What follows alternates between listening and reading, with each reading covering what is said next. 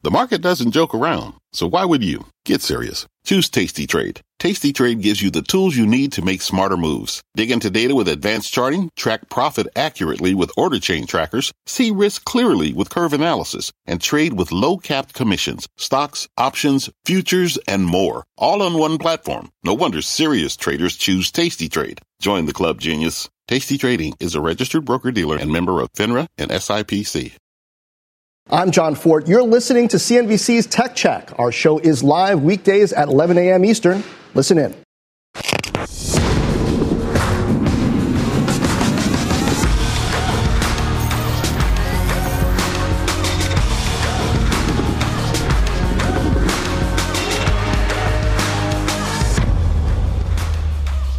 Happy Tuesday. Welcome to day 2 of Tech Check, the new home for tech insight on CNBC. I'm John Fort with Carl Quintanilla and Deirdre Bosa. Another must-see show on tap today. The biggest SPAC deal ever. Grabbing a new valuation and a different model for Uber and Lyft investors. Plus, Bitcoin surges ahead of Coinbase's debut tomorrow. We will look into that. And buy now, pay later. Affirm CEO Max Levchin on his payments company and the fintech world. All that ahead this hour. John, let's get a gut check. Dow lower, NASDAQ higher. J&J obviously dominating the market headlines today. The CDC, the FDA asking states to temporarily halt the use of the J&J COVID vaccine because of rare occurrences of a blood clot disorder. Travel stocks are reopening trade a bit lower. Stay-at-home names like Zoom and Peloton moving higher. Also getting some Boeing monthly order numbers crossing the tape, and those headlines you will see at the bottom of your screen. Meanwhile, Carl, SPAC fever is heating up to a brand new level here. Grab Holdings, Southeast Asia's biggest ride-hailing and food delivery company, is looking to go public in a SPAC merger valued at nearly $40 billion. Now, this would be the world's largest SPAC deal ever completed and a major milestone for the M&A frenzy that has swept financial markets. The move also means, guys, that Grab's valuation has more than doubled in just 18 months. Have a listen to Anthony Tan on Squawk Box earlier. We are category leader in ride-hailing, in food delivery, and in mobile payments. And you're talking about a $180 billion addressable market opportunity here. Now, when you think about how we've grown, we've really grown and grown sustainably. Guys, here's how I see it. Growth everywhere, and not a profit to be seen. As Anthony Tan laid out, this is not the Uber of Asia. It's ride sharing, it's food delivery, and key here, this is also a significant fintech company that works with regulators in Singapore and beyond. Yet the fact, John, that it's not even profitable and isn't expected to be so until 2023, even though it's a so-called super app, begs the question that I know we ask often here is, can the gig economy ever be profitable? Yeah. And I'm talking not adjusted EBITDA profitability, net income, not net losses. Deirdre, I don't care about profits with this one. Not yet. Not yet, Carl. I mean, and you know this, Deirdre, better than I do. You and many others. We were in Singapore almost, a couple years ago. I remember meeting with Anthony Tan more than 5 years ago over in New York. And really what they are is so much more than ride-hailing, food delivery. They really are that kind of almost China-style app of everything in your pocket, leading the way to more digital commerce, and particularly post-pandemic, as more and more businesses, especially local ones, need to move digital, and that links into the tourism economy. All of that, Carl, opening up the possibility for fresh modes of spending. Grab has an opportunity, certainly in Southeast Asia, which is underpenetrated when it comes to technology and commerce, to really be a big part of the infrastructure there.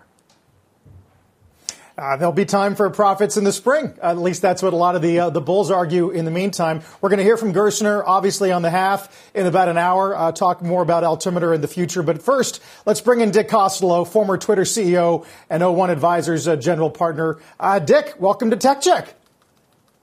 Thanks for having me. Great to be here. Same team, new name. It's good to see. It's good to see you again. Let's dive into Grab. I wonder if to what degree do you think it's going to be a cornerstone of any kind in the narrative that is the SPAC right now? Significantly. I think one of the, you're seeing Brad Gerstner, as you mentioned, a fantastic fantastic person and has been on your show many times, and fantastic team at Altimeter, bringing another great company, successful company to market. Now you've got companies like Opendoor, SoFi, Grab. And I think this just reinforces the power of the SPAC. You know, the real innovation of the SPAC, and John just sort of mentioned why it's important here, is you get to spend a lot more time with the buy side. You can connect and communicate with them in a way that's not possible during a 30-minute roadshow lunch. So when you've got a company like Grab that's doing so many different things, it's, as John said, one of these super apps. It's not just ride hailing and food delivery, but so much more. That time to connect and communicate with the buy side is important and going to serve them very well, I would assume. And Dick, I think that super app status for Grab in that geographic area is particularly important at a time when the likes of Uber have stepped back a bit from those global ambitions. I mean, sure, they still have global ambitions, but these aren't the days of like 5 or more years ago when they were pushing into China, pushing into all these geographic areas and doing driverless cars, et cetera, et cetera. It seems like there really is an opportunity for the smartest local companies to make headway and form those relationships that are going to be barriers to entry for the bigger guys. And we've seen that be successful in recent years, right? 100% agree with that. You know, as you mentioned, five and a little more than that 10 years ago, all of these folks were really having to go out and raise what for them was a ridiculous amount of money to compete with the Ubers, who were pouring money into their local markets and trying to take market share. And those days are gone. Those days are over. And the big local players, the biggest local players like Grab, have those markets generally to themselves now and can expand into all these other areas as Anthony mentioned on the show that they've done. It's a powerful company. It's a great company. The other benefit of the SPAC, don't forget, is you've got American investors who may not know much about the company, and the sponsor of the SPAC, when done well, like Brad Gerstner and Altimeter here, can act as a translation layer to the rest of the buy side here and help the market understand what's really going on inside the company and where all the revenue lines and potential margin lines are. Dick, good morning. It's Deirdre. Good to see you. I wonder, as we talk about super apps, why have we not seen an American tech company succeed in making one? Even Uber tried. They tried their fintech project. They scaled back those plans amid the pandemic. You've even seen Facebook and others try to do this. It just hasn't taken a hold in the same way that Asian tech companies have been able to create this ecosystem where users don't even have to leave. So what does that say about our tech companies versus Asian ones? It's a great question. I don't really have a good answer to that, other than I think here probably in the States, people kind of expect the company to do the one thing they trust it with, and they move elsewhere for other things. You know, they're like, I don't really think of these guys as that. I think of them as this other thing. Isn't Google a super app? In Asia, you see more of I'm willing to trust this for everything. Isn't Google a super app just kind of before the mobile era, though? I mean, perhaps, yeah, that's fair. You know, their maps and docs and so much more. I suppose you could say Google is the one thing here that's a super app. They've made a bunch of forays into products. They've been yes, that's correct. They've made a bunch of forays into products and shopping and commerce that really haven't worked at all. Dick, let's move you to the next topic, and that is a new record high for Bitcoin today. All-time high, breaking above 63K for the first time. News, of course, comes on the eve of Coinbase's widely anticipated direct listing tomorrow, seen by many as a major milestone for the industry. Moffett today initiates bullish on the company with a buy, one-year target of 600, Dick. They talk about strong unit economics, demonstrated profitability, but a pretty high-level warning to those saying, beware of long, protracted swings, and they say it's not for the faint of heart. I mean, the history of crypto and Bitcoin would tell you that's absolutely accurate. Look, I'm a believer. It's here to stay. I remember seeing a crypto enthusiast on stage at a conference a couple of years ago say, look, Bitcoin's either going to be worth $1 million or nothing.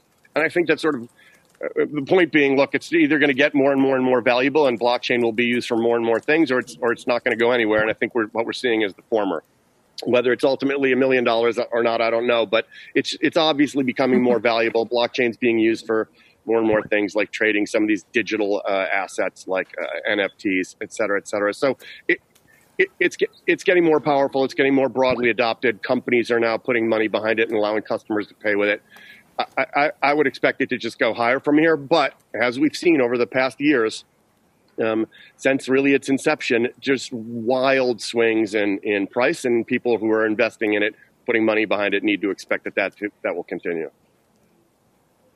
Yeah, absolutely. Volatility is the name of the game, but many who are bulls argue for that long-term story. And in terms of Coinbase, as we look towards that direct listing tomorrow, some have been skeptical on its valuation, speculation that it could reach $100 billion in market cap when it first starts trading. But you have to figure that this is a company built on top of cryptocurrencies, and it could eventually be more than just a platform, right? This opens up a whole range of things, just like PayPal started in digital payments and Square started with the hardware. Do you think that Coinbase can similarly become a big player doing so much more in the fintech industry, displacing perhaps what some of the banks do?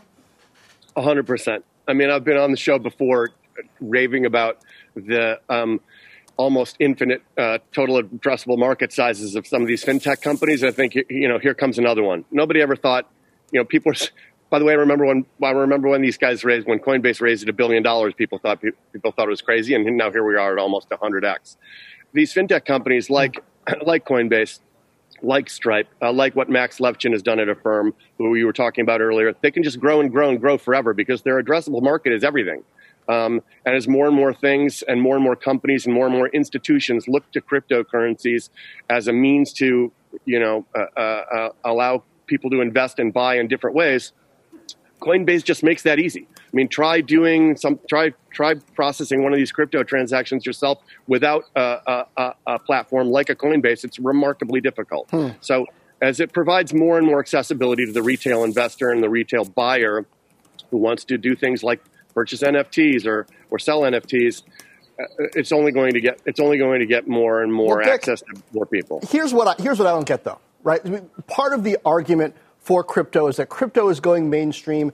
Everybody's going to be doing this eventually. And it's like, okay, if you accept that, then there's going to be lots of competition for Coinbase. They're going to face a lot of competition, and their take that they get on each transaction is going to have to go down, isn't it? And then also, as crypto goes mainstream, you could expect that there'll be less volatility in it, perhaps leading to less trading, which could hit Coinbase's revenue, right? So isn't, in a way, the mainstreaming of crypto kind of working against Coinbase's revenue model?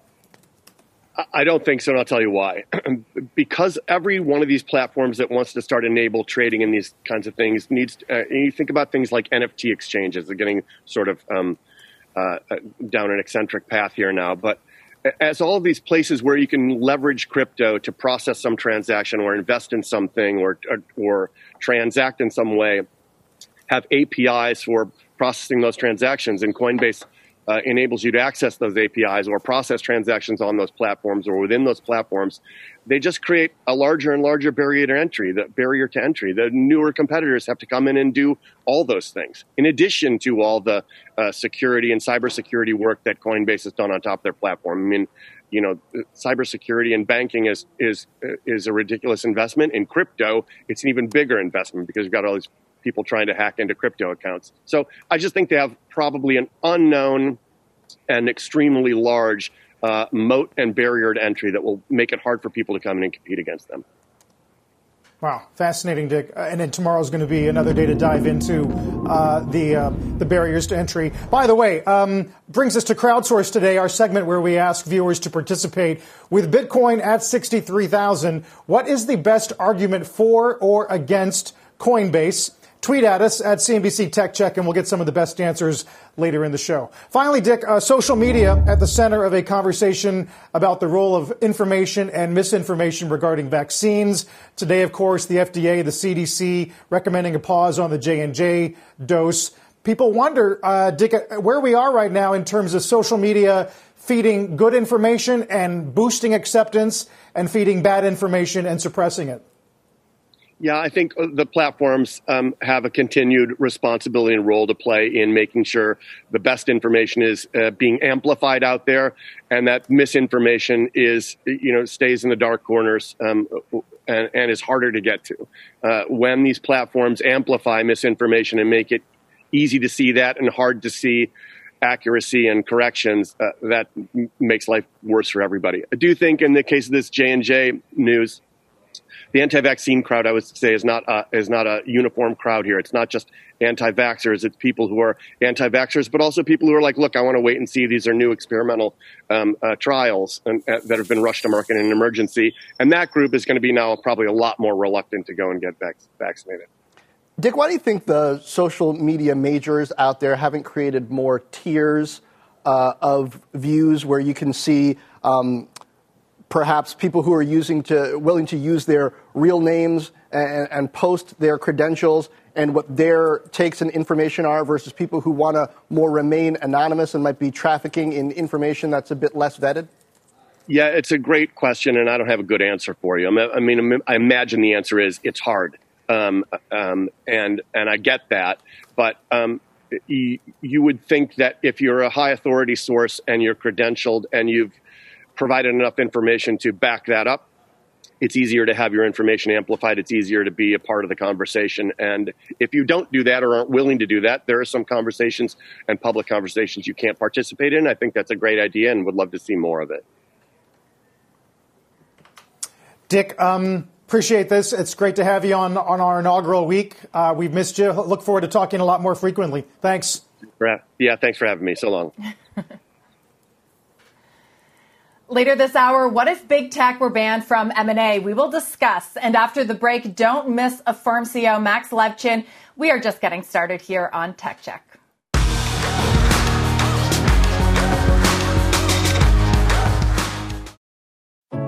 What does it mean to be rich? Is it having more stories to share or time to give?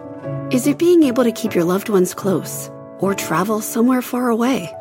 At Edward Jones, we believe the key to being rich is knowing what counts. Your dedicated financial advisor will take a comprehensive approach to your financial strategy to help support what truly matters to you. EdwardJones.com/findyourrich. Edward Jones, member SIPC. The market doesn't joke around, so why would you? Get serious. Choose Tasty Trade. Tasty Trade gives you the tools you need to make smarter moves. Dig into data with advanced charting, track profit accurately with order chain trackers, see risk clearly with curve analysis, and trade with low-capped commissions, stocks, options, futures, and more. All on one platform. No wonder serious traders choose Tasty Trade. Join the club, genius. Tasty Trading is a registered broker-dealer and member of FINRA and SIPC.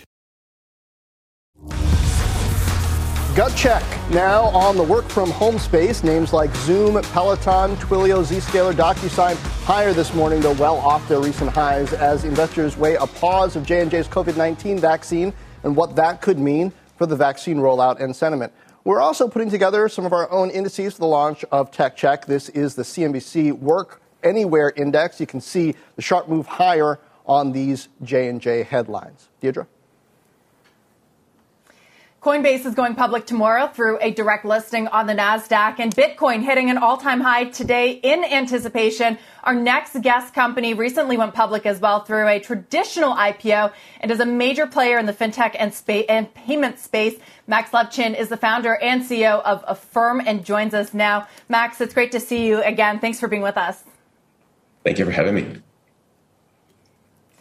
So you've been called in the past a crypto skeptic, and I know the last time that you were on our air was back in February. You said that Affirm may need to start considering cryptocurrencies if Bitcoin's popularity continues to grow. Back then, Bitcoin was approaching 50,000. Today, it's blown past 60,000. So what's in the works, Max? Are you planning something? Are you planning to take Bitcoin or other cryptos as a form of payment? We haven't announced any plans just yet, but I am nothing if not consistent. We certainly look at all the different, super exciting, frankly, developments in the world of financial services, and cryptocurrencies is no exception. So we'll undoubtedly come up with something cool and very specifically, uniquely Affirm. But we've been at the forefront of creating transparent, honest financial products. And if crypto can be used to further that mission, we will certainly use all tools available to us to do that. Are you having more conversations about it internally now? And I wonder, too, we're on the eve of Coinbase's direct listing. How do you think that might change the game for not just fintechs, but perhaps market dynamics? I mean, we saw retail investors make a huge splash over the last year. Now, when you get crypto enthusiasts, what do you think that's going to do to not just fintech names, but perhaps the broader market as well? Yeah, I'm certainly not qualified to opine on something that I was frequently positioned as a skeptic. But my guess is crypto is becoming a much more of a household name, and so with every passing day, certainly IPOs like Coinbase bring its popularity and acceptance more widely. So again, something that Affirm is certainly having conversations internally about. As soon as we're ready to say something, we absolutely will. We announce our products fairly regularly, like our debit card a couple of weeks ago. So just please stay tuned. As we will, of course.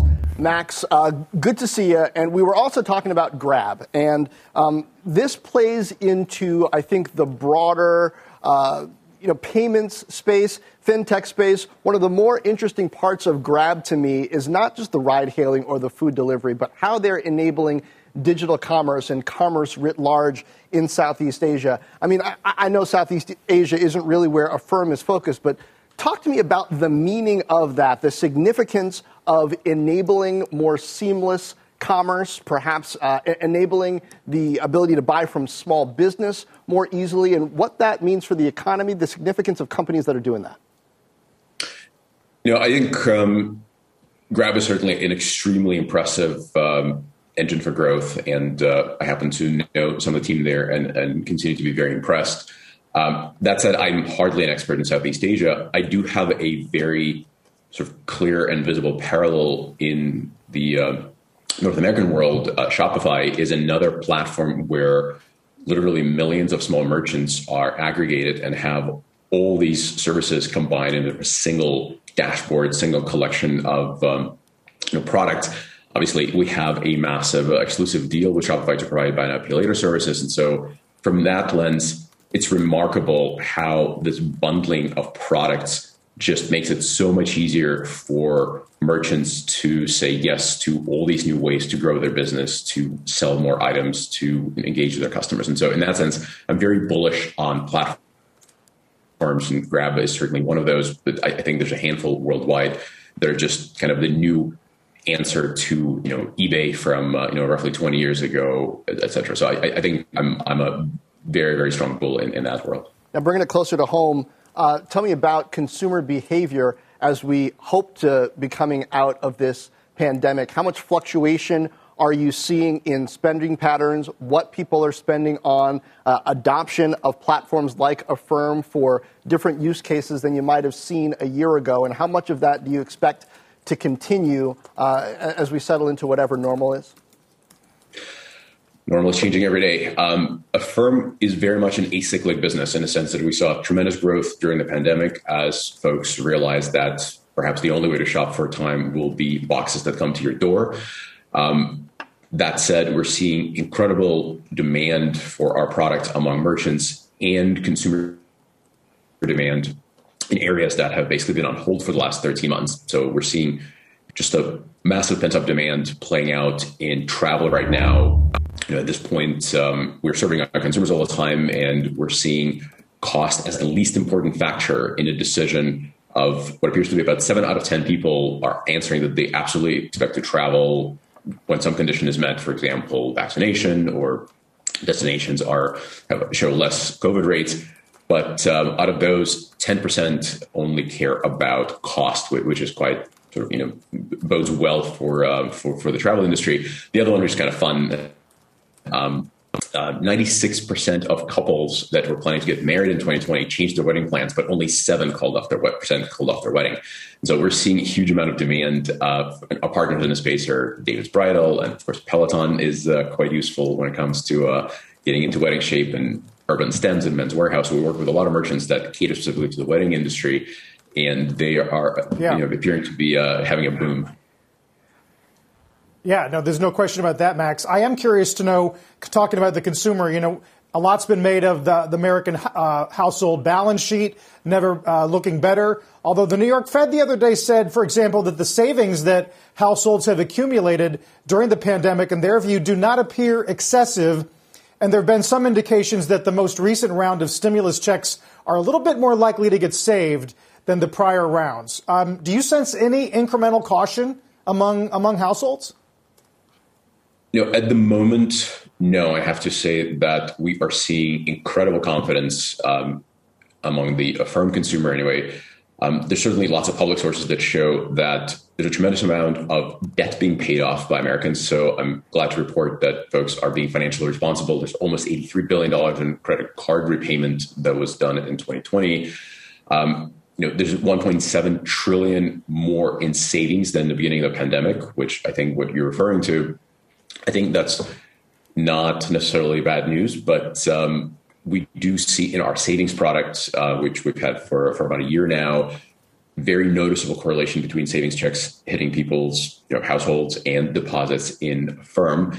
But in general, it's pretty clear to me that consumer confidence is very strong. It moved up sort of 1 year high just recently, according to the Conference Board. I think cautiously optimistic, especially in various vaccine news of the day. But I feel that U.S. consumer is primed to get back to enjoying themselves, to spending, to traveling, to getting married. Max, great insights. Thanks for being with us today. We hope to talk to you again soon. Max Levchin, founder and CEO of Affirm. Thank you. The White House yesterday, the chip meeting might not have been the biggest news in semis yesterday. NVIDIA higher, Intel lower. That story's coming up. And Julia Borston's with us next. Julia, what do you got coming up? Well, Carl, some big news this morning from two very different companies that both happen to be at odds with Apple. I'll get you those details next. That's coming up. Tech back in 3. The market doesn't joke around, so why would you? Get serious. Choose Tasty Trade. Tasty Trade gives you the tools you need to make smarter moves. Dig into data with advanced charting, track profit accurately with order chain trackers, see risk clearly with curve analysis, and trade with low-capped commissions, stocks, options, futures, and more. All on one platform. No wonder serious traders choose Tasty Trade. Join the club, genius. Tasty Trade Inc. is a registered broker-dealer and member of FINRA and SIPC. Welcome back to Tech Check, our new focus on technology here on CNBC. I'm Carl Quintanilla with Deirdre Bosa and John Ford. Julia Borston joins us this morning as well. Take a look at stocks this morning. Got a fresh all-time high on the S&P. Dow a bit more challenged. Tesla, top of the S&P. First time above the 50-day since February. And some stay-at-home plays like DocuSign, Zoom, Peloton higher, leading the Nas. Chips in the red, though. Micron, NXP, Marvell, Intel, all lower by 1% or more. Yeah, that's what's happening in tech. Let's get a broader CNBC News update with Rahel Solomon. Rahel. Hi, John. Hello, everyone. The White House says that the pause in the use of the Johnson & Johnson vaccine due to blood clot concerns will not significantly impact U.S. vaccination plans. So far, only 5% of vaccinations in the U.S. have used the J&J shots. Administration officials say that they've already secured enough of the Pfizer and Moderna vaccine for 300 million Americans. And the White House is calling in some coronavirus experts to field questions on the J&J pause at today's daily press briefing. Dr. Anthony Fauci and COVID-19 response coordinator Jeff Zients will join White House Press Secretary Jen Psaki at 12:45 Eastern. And Johnson & Johnson also delaying the rollout of its COVID vaccine in Europe. And of course, following the announcement of the pause in the U.S., shots were set to begin in Europe this week. That is our CNBC News update for this hour. I'll send it back to you, Julia. Carl, actually. All right. Thank you, Rahel Solomon. Let's get to Julia, because I know you're watching Epic Games in a bit of a fundraise today. That's right. A big headline out of Epic. It has raised $1 billion in funding. The company, which is best known for producing hit game Fortnite, now has a valuation of $28.7 billion. And this round includes an additional $200 million strategic investment from Sony, which invested $250 million into Epic last year. All of this comes ahead of the trial starting May 3rd for Epic's antitrust lawsuit against Apple. That battle started after Epic Games tried to avoid Apple's 30% App Store fee, and Apple then removed Fortnite from its App Store. Meanwhile, two headlines from another company at odds with Apple, Facebook. It's taken aim at the anti-tracking tools in Apple's new operating system. Facebook is expanding its oversight board. Now users can appeal to remove harmful content from Facebook and Instagram. Up until now, the board, which launched in October, had only heard appeals about when people thought their own content had been removed inappropriately. And Facebook continues its push into dating. It's now testing out an app called Sparked for 4-minute video dates. The app, which is developed by the company's team that works on experimental projects, says that if both people have a great time, daters are then scheduled for 10-minute second dates. The app says it's focused on kindness. Of course, Dee, this kind of move into other categories is one factor that has sparked antitrust criticism of Facebook in the past. Right. And, kindness, it feels like it's really becoming this buzzword in social media apps. It feels like Facebook's almost taking a page from Nextdoor, the neighborhood social media app, which is much smaller, but they have had these kindness reminders. So, be interesting to see how effective they are. But Julia, I want to go back to the Epic news that you brought us, that massive fundraise at a nearly $30 billion valuation. So I checked out Roblox's market cap this morning, of course, recently went public. It's nearly $45 billion. We don't know the rest of Fortnite's financials, of course, and Epic Games financials, but the bull case behind both companies, right, is that they're tapped into the metaverse. How much, and this is what I wonder, because my brother always says that his kids have moved from Roblox to Fortnite. How much do they compete with each other? Well, look, I think Fortnite really is definitely about the metaverse, but definitely looking at an older demographic. Roblox has its hold on kids and that younger demo. But I think what happens is that Fortnite is really going after adults. It's not about kids as much. And yes, teenagers are playing Fortnite, but this is about getting people into the metaverse. They see a future where people are going to be doing so many different things in the metaverse and not just playing games, listening to concerts as well. But one other thing, Deirdre, I have to mention, you mentioned that huge valuation. Tim Sweeney, the CEO of Epic, still controls this company. He still controls all the votes. Yeah, I mean, Deirdre, I think, Julia, I'll address this to you. So many of the gaming companies are trying to get into not only this metaverse space, but operating more as a platform, having kind of commerce loops in their games, throughout their games. I mean, so in a way, it makes a lot of sense for Epic to be valued this way because they've been a pioneer in this space. But then it also makes me wonder, can all of these gaming companies win? Well, what I would say is that they just want to get you sucked into their ecosystem, paying them. And for Epic's case, they don't want to be paying those fees to Apple. And I think it's really about not just gaming, not just commerce, but also entertainment, which is something that Epic has really pushed a lot into. So the question really, John, Carl, is how all of us can live our lives more in these ecosystems. And Carl, that's where the likes of Epic really wins. Yeah, I'm looking to see if there's any other dating apps, Julia, that might feel that old classic, nervousness from Facebook, even considering a new kind of silo. I wonder if we've moved past those days or whether Facebook can still give competitors a little bit of a chill. Well, look, they have already made this move into dating over the past couple of years, and we heard some funny comments from the CEO of, the CEO of IAC, which of course at the time owned Match, Joey Levin. He said that they're not concerned about this. We've heard also from Whitney Wolfe Herd, the CEO of Bumble, that she's not concerned about Facebook's move into dating. So this is just really an expansion of that. And I guess, Carl, the question is really sort of if they really start to gain momentum. But some people are already meeting on social media sites. So the question is if this really feels like a different thing, can really compete directly with the Match or Bumble. So far, no real indication of that. All right. Julia, thank you. Now, NVIDIA's announced its own ARM server CPU. Again, we doubt they will gain much traction. Again, that's one analyst take. Unimpressed by NVIDIA's announcement out yesterday, but a lot of people dealing with the stock seem to disagree. We will break down the news behind the big move in that stock. And you can listen to Tech Check on the go Download, subscribe, enjoy the Tech Check podcast, available wherever you get your podcasts. We're back in 2.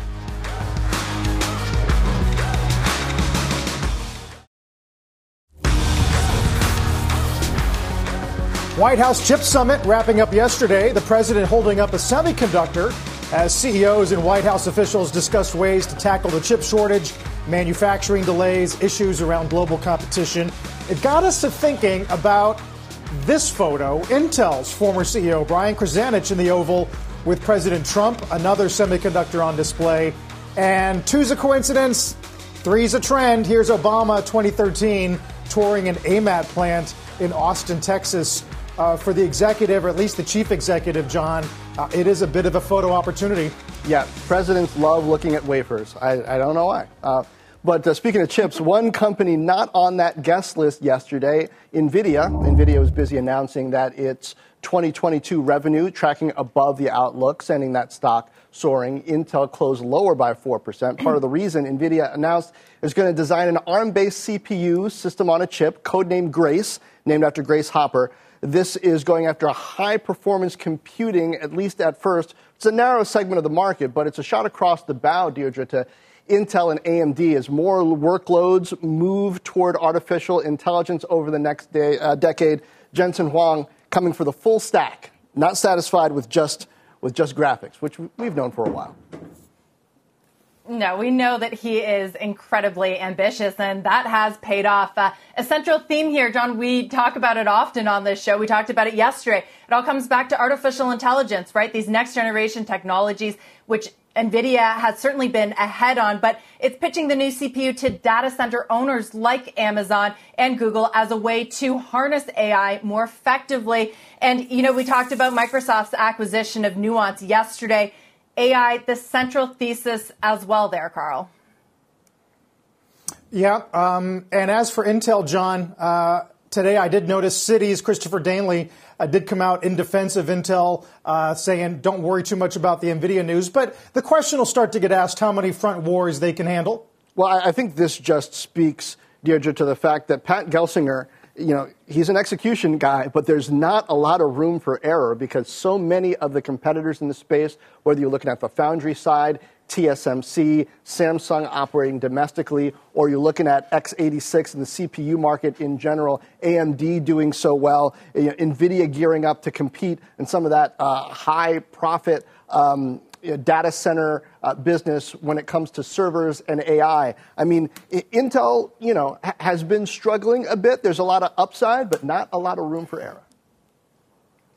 A little understatement, John. But what I like what Gelsinger said yesterday, he said that they're playing offense, not defense right now. So kind of a look into how he is thinking about these battles or, you know, ambitions that they're looking at on a number of sides. Meanwhile, guys, Bitcoin can't help but note it is hitting new highs on the eve of Coinbase's debut. More Tech Check coming up right after this break.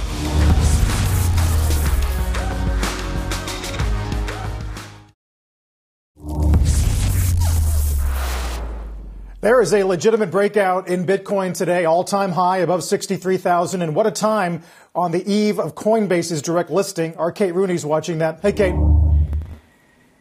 Hey, Carl. Good morning. Coinbase will be the first U.S. crypto company to go public. This is really seen as a big test of investors' appetite for other startups in the industry. More competition, though, is also one of the biggest headwinds that I'm hearing about for Coinbase. Its list of competitors has gotten a lot longer recently.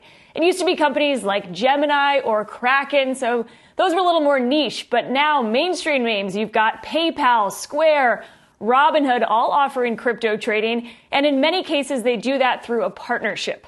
Some highlight Coinbase's first mover advantage as its biggest moat. It was started back in 2012 when Bitcoin was trading around $10.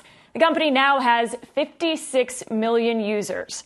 Its competitors are looking for a slice of that high-margin trading business. Coinbase is about to go public on $1.8 billion in quarterly revenue, almost all from trading fees. Reliance on those fees, though, is a big focus. Analysts that I'm talking to say that others are likely to come in and offer cheaper or free trades to gain market share. They predict another race to the bottom like we saw play out in the brokerage industry. Meanwhile, guys, like you mentioned, Bitcoin reacting positively to this Coinbase listing. It topped 63,000 this morning for a new all-time high. Guys, back to you. All right, we're going to watch that. Obviously, a big day tomorrow. Kate, thank you so much. Kate Rooney. Tech Check is not just a one-hour show here on CNBC. It's an omni-channel brand, we like to think, that will have a full digital presence online. If you're wondering what you can find there today, how about flying cars?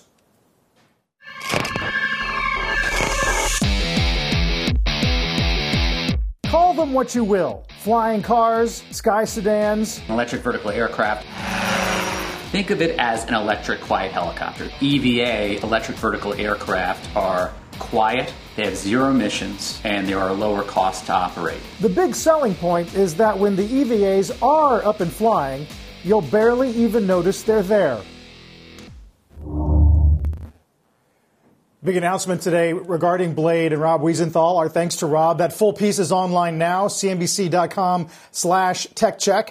Take out your phone, scan this QR code. It will take you to our website where we'll post our signature digital pieces, long-form interviews, extra content, and daily tech briefings. Again, use your camera, scan the code. You'll be linked to our brand new website. John, that's kind of a nice bell and whistle that we're rolling out. Yeah, and it works, Deirdre.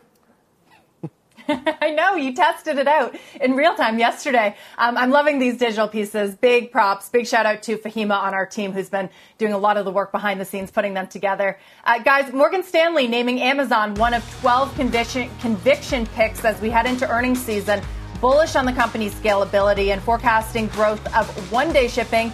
JP Morgan, meanwhile, out with a note on Apple, bearish on the company's tax prospects, estimating that a raise of corporate tax rates to 28% would claw back any benefits the company gained through tax cuts under the Trump administration.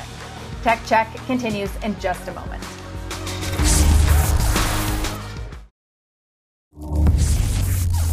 Now let's talk cloud data. Informatica CEO Amit Walia telling me that 2020 annual recurring revenue hit $1.15 billion for them. Annual subscription revenue up 26% to $594 million. You might recall that company went private in a $5 billion buyout 6 years ago. Those kinds of numbers might not be private forever. Informatica this hour also announcing the Intelligent Data Management Cloud. This is a play on so many companies using multiple clouds. Here's what Walia told me about the multi-cloud world we're in. You have, by definition, already a multi-platform world. Customers are running, creating new workloads for which they will go to AWS. Customers have a Microsoft stack, and they basically see the best-of-breed products on that stack, and they go to that platform. GCP has some great AI, ML, and a lot of other great technologies around analytics that customers use that. Oracle.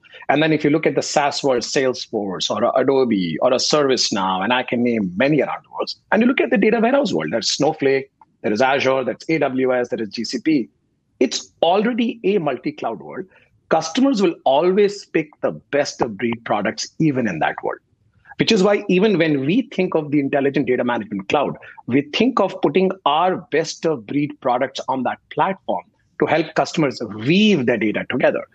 Now, see my full Tech Check interview with Walia on Tech Check's LinkedIn page at the link on your screen, or search CNBC Tech Check on LinkedIn. Full interview is going to be up in the next hour. Deirdre, this multi-cloud idea is so important for investors to internalize because it's part of the story behind IBM Red Hat, Snowflake, VMware, a lot of companies focused on making this usable. Absolutely. Cloud is eating the world. John, can't wait to see that full interview. Nice job there. Meanwhile, Apple appears to be holding its next product event on April 20th. That's if you ask Siri when it's happening, but it's still unconfirmed by the company. And then the day after, April 21st, Facebook is holding a showcase for its Oculus VR gaming franchise. But what if Facebook had never been able to buy Oculus? More Tech Check. We're going to debate that after this break. Welcome back. Missouri Senator Josh Hawley unveiling his trust-busting plan. It includes a proposal to ban all mergers and acquisitions by any company valued at more than $100 billion, which got us thinking, what if? What if this bill had passed a decade ago? What would the current tech landscape look like? what deals would have been wiped off the table. Thanos snap time. Yesterday's Microsoft Nuance deal, dead, not to mention GitHub, LinkedIn. Amazon would still be hungry to acquire Whole Foods. Facebook, WhatsApp, Oculus could have been blocked. And it might be music to Senator Hawley's ears when he hears Apple's $3 billion purchase of Beats by Dre wouldn't have happened. But Deirdre, I'm not sure if Facebook, Instagram would have been blocked because Facebook, I think, wasn't public at the time. And right now, that would mean Uber couldn't buy anything, neither could Intuit. I mean, Shopify couldn't buy anything. I mean, Deirdre, that's a lot of stuff.